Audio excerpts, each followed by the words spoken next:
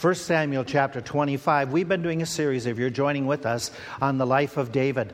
Last week we covered several chapters that are in those years before he became king, after he defeated Goliath. He had these episodes in his life where he has to become a fugitive for a period of time. And I made the analogy that a lot of what happened in David's life in those chapters reminded me of that idea of Robin Hood, in that era of time where there was somebody after him and he got his band of merry men. Now, this morning, coming to chapter 25, it reminds me of another setting, another fabled situation, this time of a beauty and a beast. In 1 Samuel 25, the reason I say that is because in 1 Samuel 25, when we get into the text, we're going to meet two different characters. A couple that are married, but they are an absolute mismatch. You know, the saying is opposites attract. Well, these two were definitely opposites. There is the beast by the name of Nabal. As you go through the story, you find out that he is a man who lives in the region that was given to Caleb of the tribe of Judah years ago and to his descendants as his possession. And so he's in this region. He's an extremely wealthy man. It even tells us about how many of the sheep that he has. He's an unusual character in that his parents named him an odd name. Anybody know what his name means? Fool. I mean, how do you look at the baby and go, fool? Well, they did. And he lives up to his name. As you go through the story that they talk about him, his description given in this chapter, if you look at chapter 25, verse 3, in the King James says churlish. The idea is somebody who is harsh, somebody who is rude, and somebody who is profane, and says that he is evil in all of his doings. His servant later on describes him in the chapter as a son of Belial. It was a word, it was a phrase that meant a very wicked person, a worthless person. And then the servant goes on and says nobody can speak to him. So he's headstrong, stubborn, unteachable. Good thing none of us know anybody like that. His wife describes him later on as a son of Belial. She says that as his name is, so is his game. That he really lives up to being a fool. In fact, she uses a word to describe him that says in this passage that folly is with him. It is a word in the Hebrew that only shows up 13 times in the Old Testament. Every single time that word Nebalah shows up, that form of folly or fool, it means somebody who is violent, somebody who is a public disgrace, somebody who has done something that is really reprehensible. 8 of the 13 references refers to sexual perversions. Now, I don't know what she's meaning by this guy. Is this guy that perverted that he was violent and cruel to her? Is he somebody that had sexual perversions and that's why they had no children? I don't know. But that is her description of her man. Not a good description. That's the beast. The beauty in this story that we're going to meet is Abigail. Her name means joy of her father. The idea she's described as a woman of understanding, one who's wise. She's described as beautiful. Now, my question is, how does somebody like that get stuck with a Nabal? Well, we would assume this. We would assume probably an arranged marriage. Something that was done by convenience, by whatever, but she got stuck with this guy. And so their story and their meeting with David, the day that David meets Abigail and Nabal, the day that David meets Beauty and the Beast, is in chapter 25. Let me set the scene. It's an interesting story. It's a fascinating story. But as we go through it, and we just learn not only the facts of what happened to David during this time, but I want you to get lessons. I want you to get several lessons that are going to stand out from this text as we go through it. Now, you and I have been through a period of time, the last few months, the last year and a half. We've heard a lot about essential businesses like dog places and bars and different things that are called essential. We have been told that we have to do essential deeds like wash our hands and the distancing. In fact, this week I ran into something that was rather odd. My wife and I were going to make a visit to somebody who has gone into a senior center, and they had on the front door, only essential guests only. Well, I thought to myself, I am not essential. So Deb, you go in. It was just an odd feeling to say essential and call yourself that. Well, in this text, let's use that term. There are 3 essential practices that are illustrated in this story that really are essential. that really live up to the idea of that thought, that word. And so what I want to do is I want to relay those three as we go through the story, just bring them out, these three different ideas that are essential for you to consider and you to employ in your own very life as you go day by day trying to live for the Lord. Let's do number one. There is the essential need of daily renewing or a daily renewal. What do I mean by that? Let me set the story and it'll become very clear to you. David, in chapters 24 and before that, David has been running from King Saul. He has defeated Goliath, as I said. He became the hero. Saul got jealous. Saul hated him. Saul decided that he wanted to kill him. Tried to kill him with his own javelin. Tried to hire others to kill him. Tried to get others. And so David has gone into hiding. He's running in the wilderness. Other Jews who have been picked on by King Saul, they have joined him. There they are. And it said, remember, chapter 23 talked about how Saul was after him daily to kill him. And so David's on the lam. He's fleeing. And as he is fleeing, chapter 24, where we were last week, David has a chance to kill Saul, this enemy of his, this one who's trying to destroy him. Saul is chasing him. Saul stops at a cave to use it as a restroom. David is inside that cave in hiding. And while Saul is relieving himself, David has the opportunity to sneak up and kill him. But David doesn't do it. Even though his men say, get him, get him, get him. And we talked all about how David doesn't take revenge, doesn't attack Saul. And the reason he doesn't, he says, I cannot touch the Lord's anointed. And so there he is. He practices that self-restraint. And when the king leaves, David calls to him, and he holds up the little hem of the garment that he ripped off, that he felt guilty for cutting off the robe. And he calls to him, and he says, why are you chasing me? Why? I've done nothing. And then at this moment, if you remember the last end of chapter 24, Saul makes this comment. When he realizes David spared his life, Saul says to David, he is so moved, he is so broken that he has been so mean and so cruel to David that the passage talks about how his heart is broken within him. He says for the very first time, David, you will be king. He acknowledges that David will replace him. And then he asks David, he says, whatever happens, spare my family. When you come to the throne, don't wipe out my children. Don't wipe out my grandchildren. Spare me. David won a great victory. David overcame that whole temptation to kill Saul. Saul is broken. Saul leaves and stops chasing David at that moment, for a while anyway.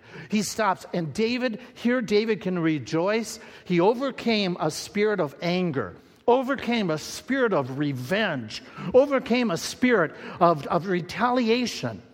And so it's a delightful time. It's a wonderful time. David is on a mountaintop. He can go about freely for a period of time anyway. And we come to chapter 25. Chapter 25, David is still in the wilderness area because there's his men, they're still working with him. And the chapter 25 opens up with just making a statement. It says, Samuel the prophet dies.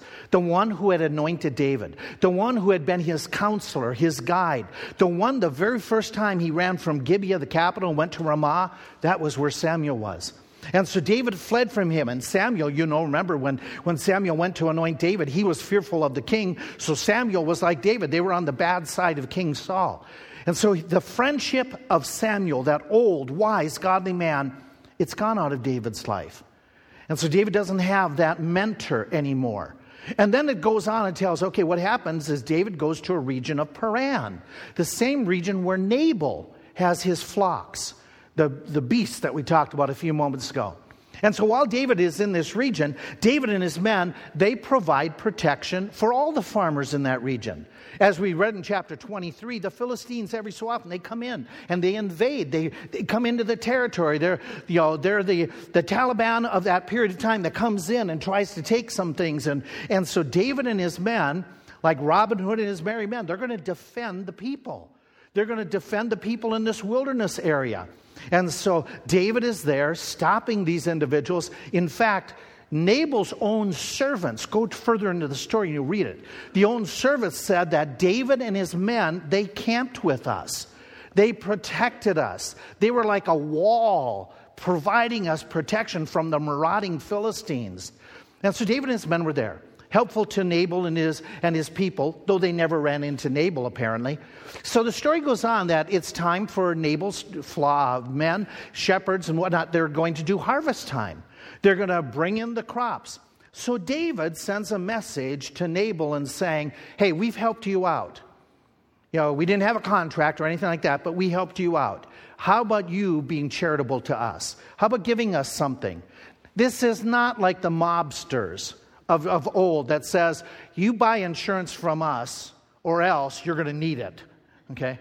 There wasn't that type of, I don't even know what word to use, that ripping people off. David didn't do that. David even says to him, when he says and asks him, he says in verse 8, what you would decide or whatsoever you choose.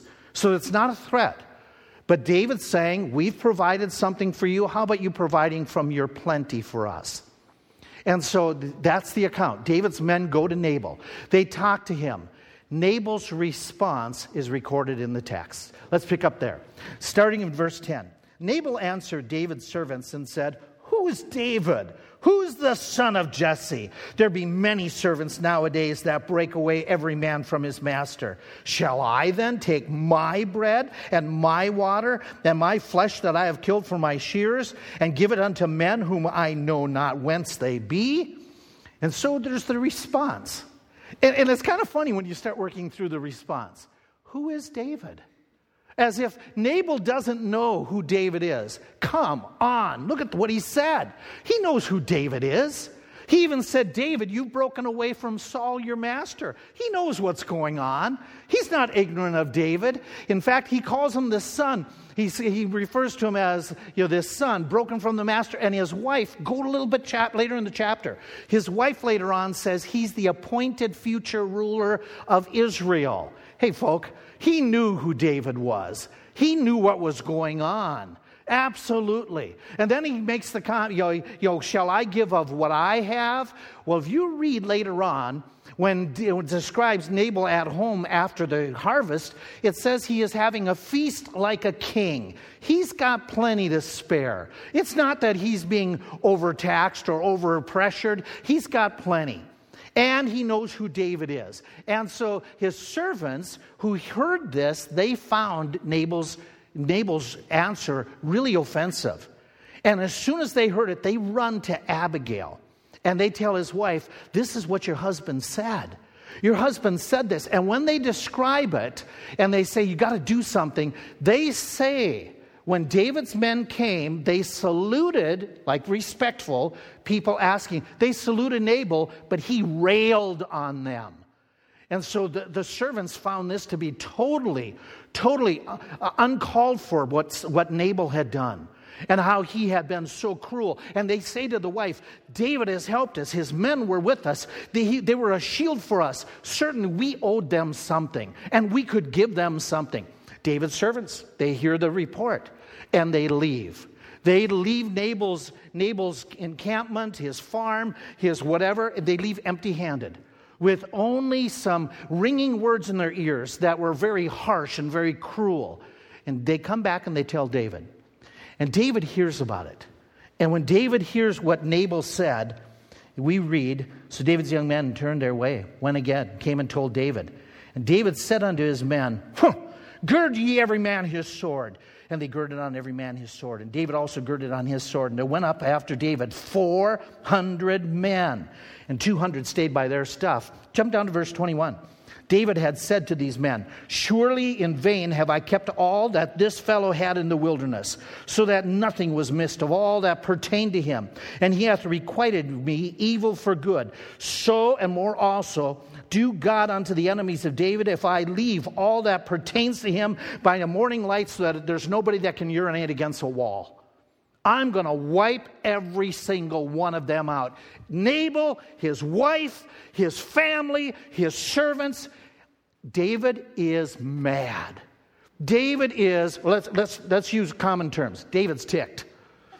David's vengeful. David's on the march, determined to kill everybody, even the innocent servants of Nabal. Even the ones who are defending David behind the scenes to Nabal's wife. And David has David had had a change in heart in these moments. Think this through. Think this through. Here is this guy who had victory over a spirit of revenge and anger towards Saul. But all of a sudden now, he's marching with vengeance. He is out to kill everyone. What an irony. It's amazing. You know how sometimes people grow up to look like their elders. Every one of these pictures is not brothers and sisters, it's a parent and child. And you can see the similarities that happen. That oftentimes kids, they look like their parents.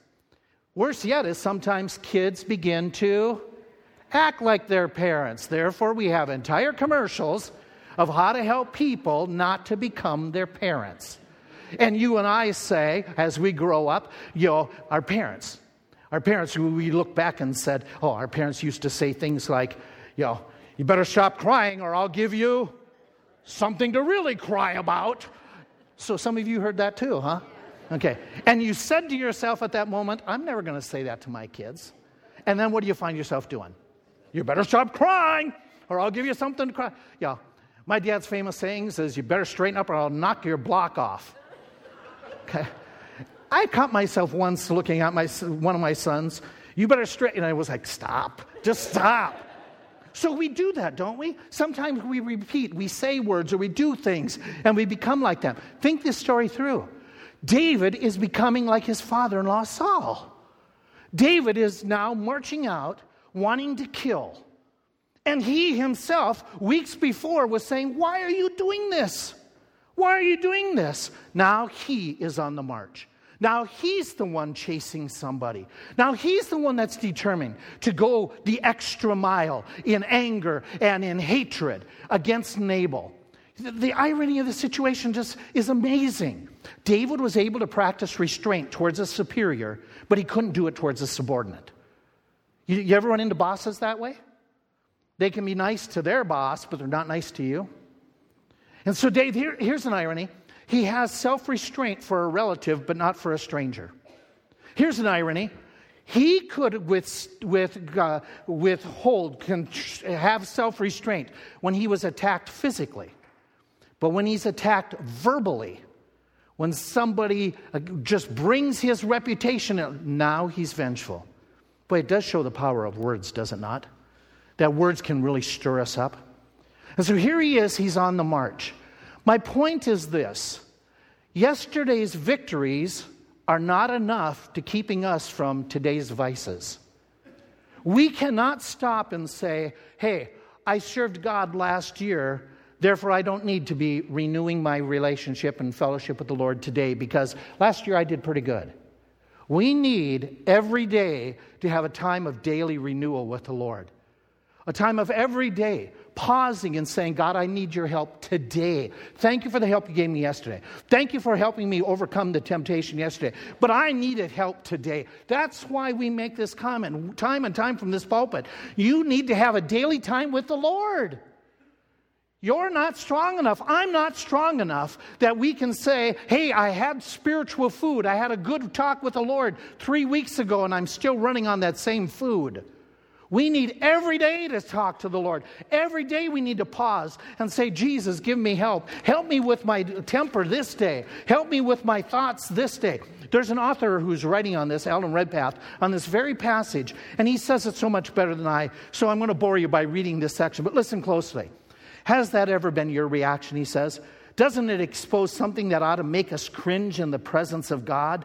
This story tells me that however long I may have been on the Christian path, however often I may have overcome one temptation or another, however many times I have defeated sin in one area, it can strike in another and crush me in a moment. I may have overcome great temptation by the grace of the Lord. I may have stood my ground against the fierce onslaught of an enemy in one way or another, and yet be tripped up by the smallest pinprick that gets under my skin. The victories which I win by the grace of God and through the power of the blood of Christ cannot impart strength to me for the future. No spiritual triumph in my life can give me power to resist the devil the next time he comes. To show restraint in dealing with one person who has been unkind, high-handed, hateful, is no guarantee that an unguarded moment may not come when I will say, I'm going to wreak my vengeance on that person, especially if it is someone whom I think I am superior to. How tragic it is that after years of Christian experience, men and women saved by God's grace, redeemed by Jesus' blood, indwelt by the Holy Spirit, fall into a silly little trap like that and ruin their testimony. That trap is the temptation to hit back, the passion to pay off the high-handed individual in his own coin. Even though for years we have shown restraint in one area, on one level, on that very same thing when we have been attacked by somebody else, we may suddenly find the pinprick that causes us to explode. Oh my, he knows all about me. He's been in my car. He's been in my house. To see how flawed I am, that I can do great one day, but that doesn't mean I'm going to do great the next day without the Lord's help. You need to have a time of daily renewal. Did you have it yet today? Did you do it this week? Did you take time to go to the Lord? Will you this week then do it? Will you set a time, a few minutes every day this week at least, to go to the Lord and say, Lord, I need you today. Lord, I need you now. Thank you for what you did last week. But I need you today for what I'm going to be encountering this week. The lesson that says something is essential is David's own example, that it is essential for us to have a time of daily renewing. Can I give you a second essential out of the story? What happens next? There needs to be the idea of gracious reproving. Gracious reproving. A second essential. In this story, as we continue on, the one who brings the reproving is Abigail. It is Nabal's wife. As the story unfolds a little bit more, the servant who has heard Nabal reject David's servants, and the servant who knows now that they're in big trouble, runs immediately to Abigail. She wasn't there. She wasn't present when Nabal made his rash, foolish statement to offend David and his men. And so he goes and says, your husband, he has done this. The one that he's a son of Belial. Your husband who is one that nobody can tell him anything. Here's what he did. And Abigail responds. In the story, it says, verse 18, look at how when she hears about it, she makes haste. By the way, this is a Proverbs 31 woman before that passage was written. This is a woman who is organized, who's discerning, who's wise, but she's stuck with a real bummer of a husband. And so what happens is it says she makes haste. She gathers food, and it lists the food, even more than what David asked for. She's including some of the fruits and other things beyond the essentials. She gets them all together. She has them packed up, and she tells the servants, start off, get going. Meet David before David gets here. David's on the march. We're going to intercept them. And so she sends them, and then she comes along, and she personally meets David. And when she comes, her encounter with David, the day that he met the beauty, boy, this is an amazing encounter. Now, I want you to stop and think this through. This was dangerous. This wasn't something that was easy for Abigail to do. It was dangerous on two fronts. It was dangerous back home. Her husband, how would he respond when he found out what she had done? He's a fool. Nobody can tell him what to do. So she would, by doing this, which was the right thing to do, she put herself in danger with her husband. Who else was she in danger of? Who? David. David. How do we know that? What did David say that he was going to do? He's going to wipe out everybody. In fact, he even makes the comment at the very end. He makes the comment that I came to hurt you in verse 34. She has no idea how he's going to respond. She doesn't know what David's going to do. She knows that David is angry, and David's acting like Nabal at the moment. And she doesn't know what's going to happen, but she knows she has to intercede. She knows that somebody needs to try to reprove a man after God's own heart who has fallen off the wagon into anger. And so she comes and she confronts him. she knew that there was a need for gracious reproving. Now, before I go any further, okay, and talk a little bit about what she says, can I make an observation that is very important for you and I in 2021? The fact of the matter is, the church today is in need of people doing this very thing. We are in need, you and I, at moments. We need people to give us gracious reproof. There's the need in the church for believers to be concerned about one another. We know that the Scriptures talks about this, that there is the need at moments to lovingly warn and reprove others who may be headed down a road in anger, headed down a road in lust, headed down a road in greed, headed down the road in all types of misplaced priorities, and they need to be warned. They need to be cautioned. And if you love them, you're going to help them. You won't let your own family member, somebody who doesn't know better, you wouldn't let them go walking out in traffic that they don't see. You would come and you would try to help them. And the Word of God says the way of the transgressor is hard. The Word of God says, be sure your sin will find you out. What you reap, you shall.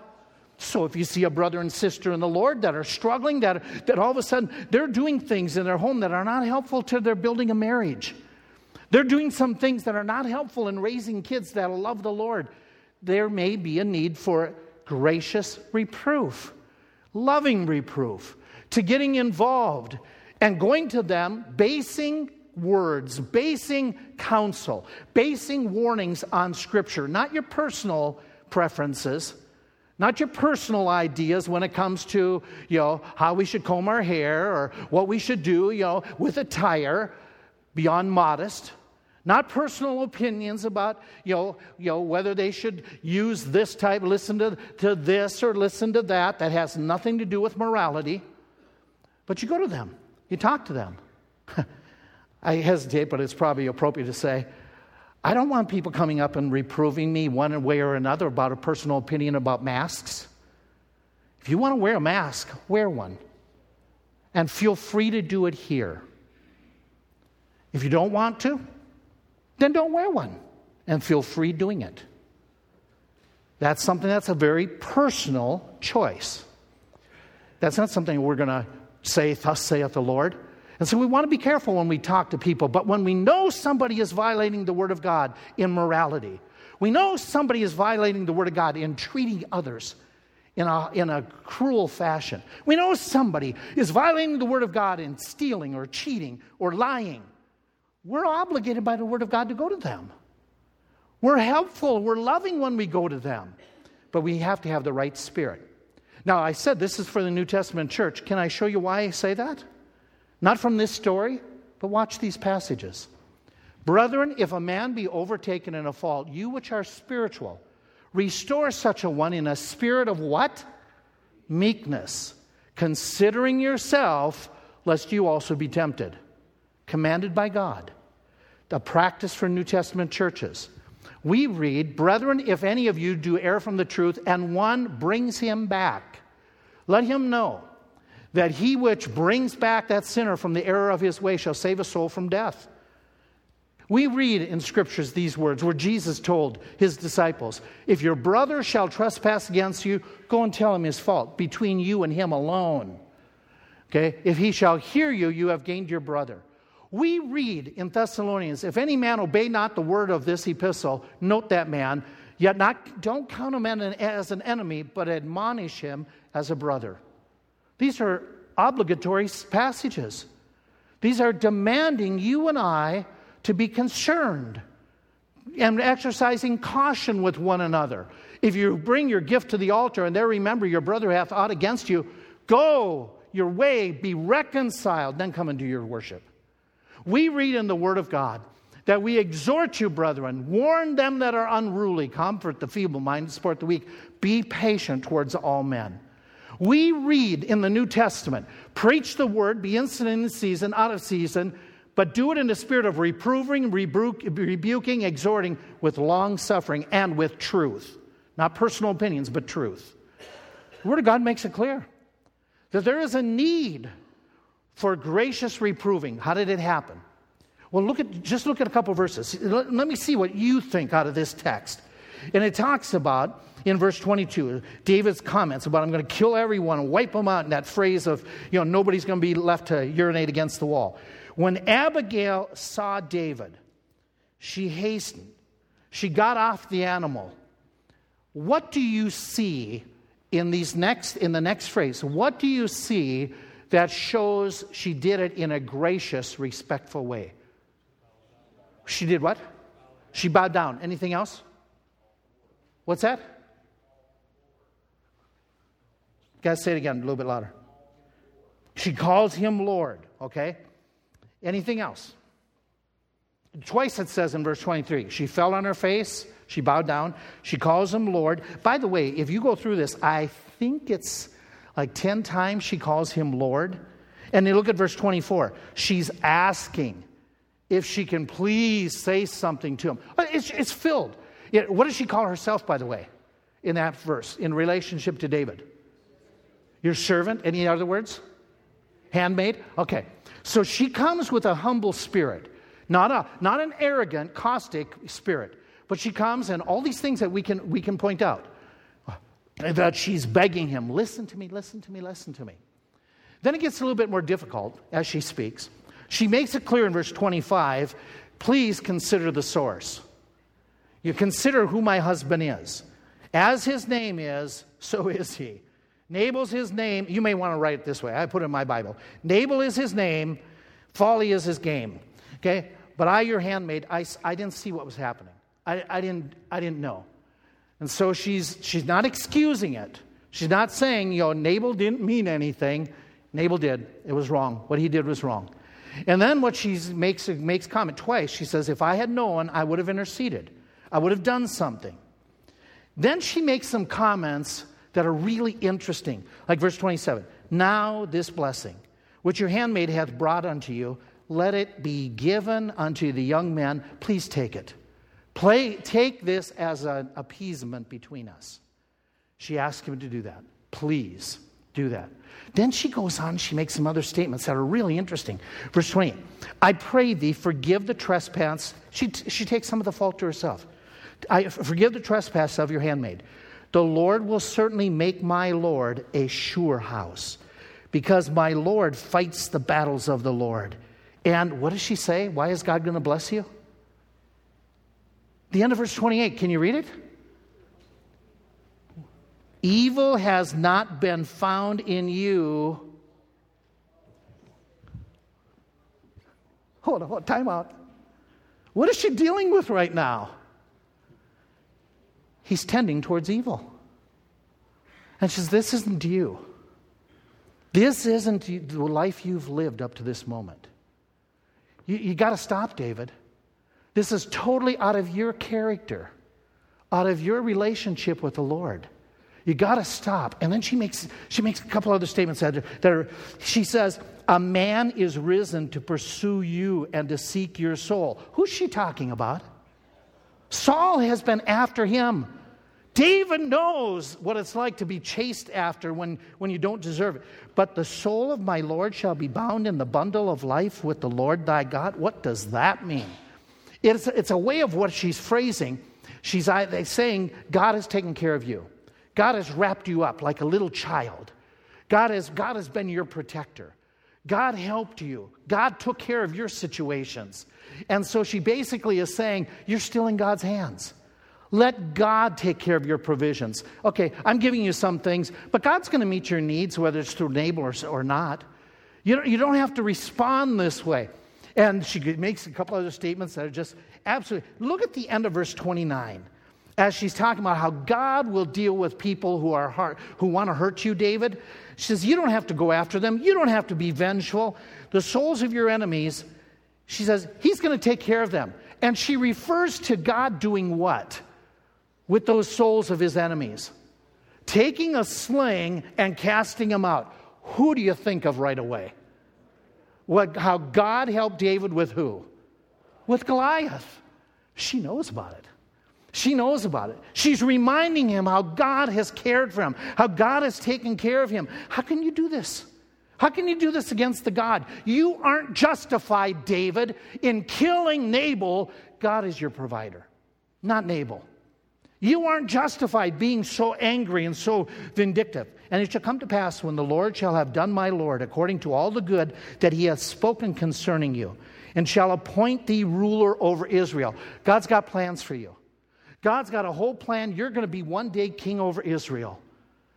Take the long look, David. You're going to vent your anger, your rage, your lust, your gossip. You're going to vent it right now. You're going to let somebody have it, but later on you're going to what? You're going to regret it. You're going to regret it. Be careful, David, what you're doing. Because she says that this shall be no grief unto you, nor offense of your heart unto my Lord, either that you have shed blood causeless or needlessly, or that my Lord hath avenged himself. But when the Lord shall have dealt well with you, and it brings you up, remember your handmaid. In fact, David knows how this is true. What he was headed for, what he was doing was so bad, because he makes this comment in verse 34, as the Lord God of Israel lives, which has kept me back from hurting you, unless you had hasted and come to meet me, surely there had been left of nobody of Nabal's family. He is saying, what I was headed for was wrong.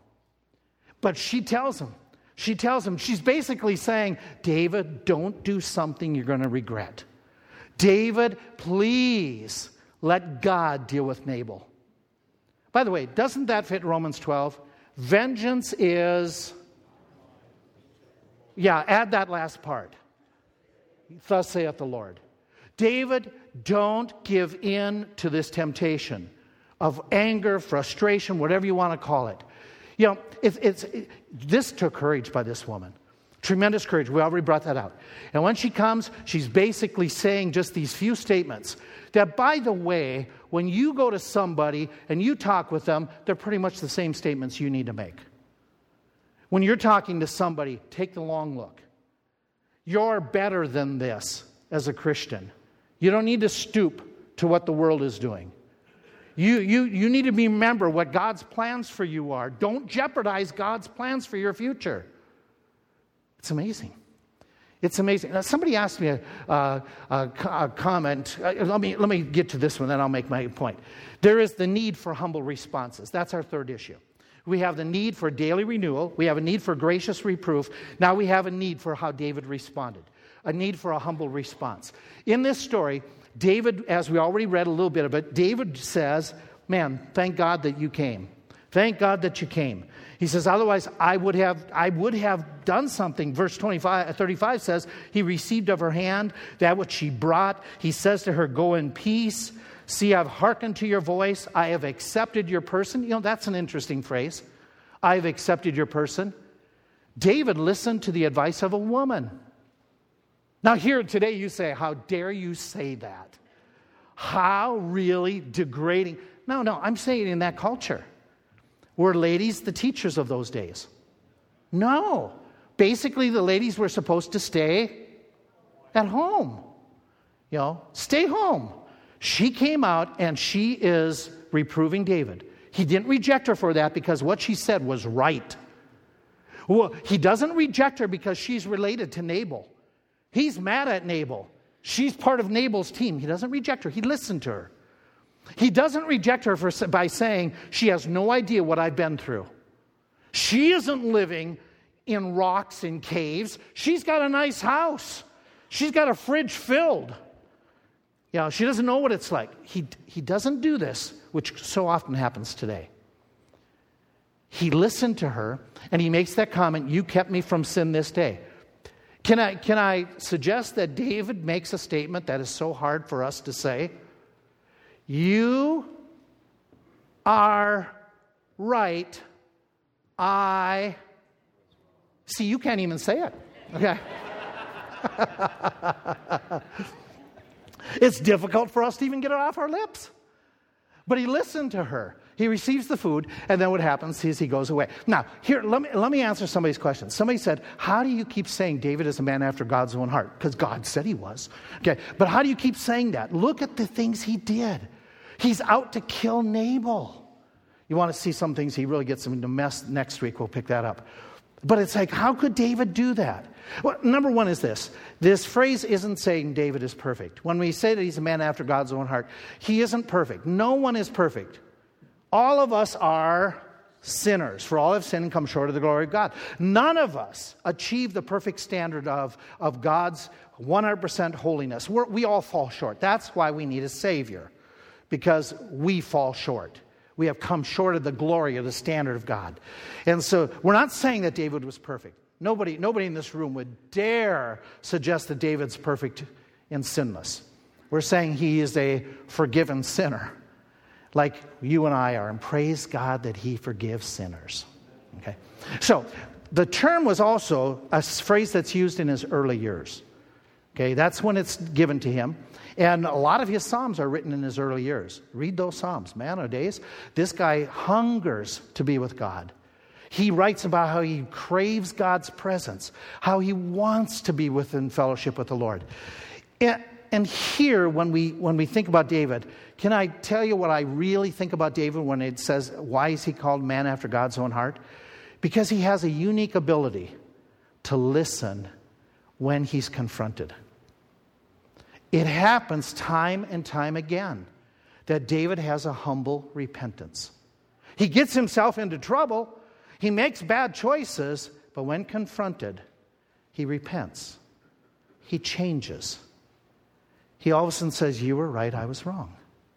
A humble response. How do you respond when you're confronted? How do you respond when somebody says something to you? Do you get angry? Are you an individual that you start offering excuses, or you blame others? You defend it by saying others do it too?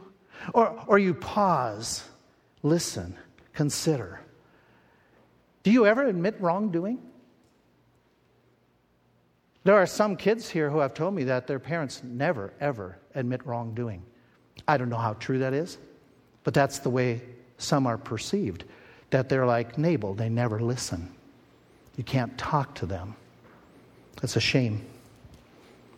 How is it when all of a sudden you hear a message? Do you ask God to examine your heart, or you just brush it off? Do you walk away from here? Do you walk away from a conversation with your spouse saying, I genuinely want to change? I'm going to change. I'll leave those questions here, and I'll read some real-life situations to you. Ask you some. How do you respond? This way? When somebody points out that you have the propensity to get angry quickly. When somebody confronts you about having a very critical spirit. When somebody comes to you and says, you know what, you complain an awful lot. When somebody comes to you and points out that you use cuss words in your speech, words that aren't appropriate as a Christian. When all of a sudden your spouse says to you that you're not patient with the kids. Or your spouse says to you, you don't pay much attention to me. Or all of a sudden a coworker makes a comment that you slough off when you're at work. Somebody makes comment about you telling some really dirty stories that shouldn't be coming from your mouth. How do you respond when others say you're not a real good example to your siblings? How does your heart respond when somebody points out and says, you know what, you don't come to church regularly, but the Scripture says not forsaking the assembly? Somebody says, I'm going to stop this conversation because you're talking about other people and I think it's inappropriate. How do you react? How do you react when it's pointed out that you've been dishonest and I think you're lying and distorting the truth? How do you react when all of a sudden a classmate says, I saw you cheating at school, and that's wrong? How do you respond when somebody says, you haven't been real friendly to strangers and not been real hospitable? How do you respond? Defensive? God, is it true? David had an attitude where David all of a sudden, he says, I got to change. Now, wrapping up the story, what happens is David goes his way, Abigail goes home. You can read the rest of it, where Abigail goes home, and when she gets home, Nabal's feasting the crop, and he is so drunk She doesn't talk to him that day. She knows it won't make any difference to tell him what happened. And so she waits until the next day. And when she sees him the next day, the passage says that she tells him what almost happened to him because of his foolishness and his selfishness, how he almost got wiped out 24 hours ago. And the passage makes the comment that when he hears this, his heart died within him. I don't know what that means. Some of you are better at all this knowledge, but I don't know if it means he went into shock. I don't know if it means that he suffered a heart attack. I don't know if he had a stroke. He didn't die, the passage says, for another 10 days, but he does die. I guess God did take care of him, just like Abigail said God would. And so what happens then, David comes, and David hears about him dying, and David comes because he has been so impressed by this woman whose beauty wasn't just on the outside, but beauty was on the inside and wisdom, that he comes and takes her to wife. Now, I don't know this for all the details, but like I said at the very beginning, her husband's living in the land that was given to Caleb, who was from the tribe of Judah. So they may have been related somehow, and so David may have been acting like the kinsman redeemer, because she's had no children by Nabal, but she has children by David later on. Kilian is the son. I don't know that fact, but I do know this. I do know that this story teaches me 3 essential lessons. It teaches me that you and I have a need for going to the Lord every single day and saying, God, help me. God, help me. I commit this day to you. Help me at work. Help me in my marriage. Help me in my family relationships. Help me at school. I need you, God. Lord, I need you. I know this, that I need it at times. I need to give it at times. Gracious reproving. You need it at times. You need to give it at times. Gracious reproving. I know that when it happens, where folk will come to me, I need to have a humble response. When somebody comes to you, you need to have a humble response. And the reason that we want to make sure that we respond appropriately is because of what God has done for us in the past. Remember how He protected you, David? What God's going to do for us in the future, He's going to establish your throne. We don't want to risk any of that. We don't want to offend. Especially as you and I are sitting here this morning, and we're coming to a service that's called communion, where we reflect on what Jesus has done for us, how Jesus has given His life so that we can not only have the promise and the assurance of heaven, but we can live in this life for the glory of God. That we can say no to temptation. We can say no to anger or whatever it be. And as we celebrate what Christ has done these next moments, we want to make sure we're right with the Lord. We want to make sure that our renewal is up to date, that we've got a humble response. And if you've been graciously reproved by the Spirit of God these minutes, you want to make sure you're right with the Lord. You're here this morning, and you do not know for sure you're on your way to heaven. I want to give you that opportunity and make it possible. We're going to have some staff that are going to that door. In the next couple of minutes, they're buzzing the kids now, and the kids are going to come and join us, but we're going to do some singing. And when we do some singing, you're welcome to step out and see these people that will be by this door, and they will gladly show you from the Word of God how you can be sure you're on your way to heaven.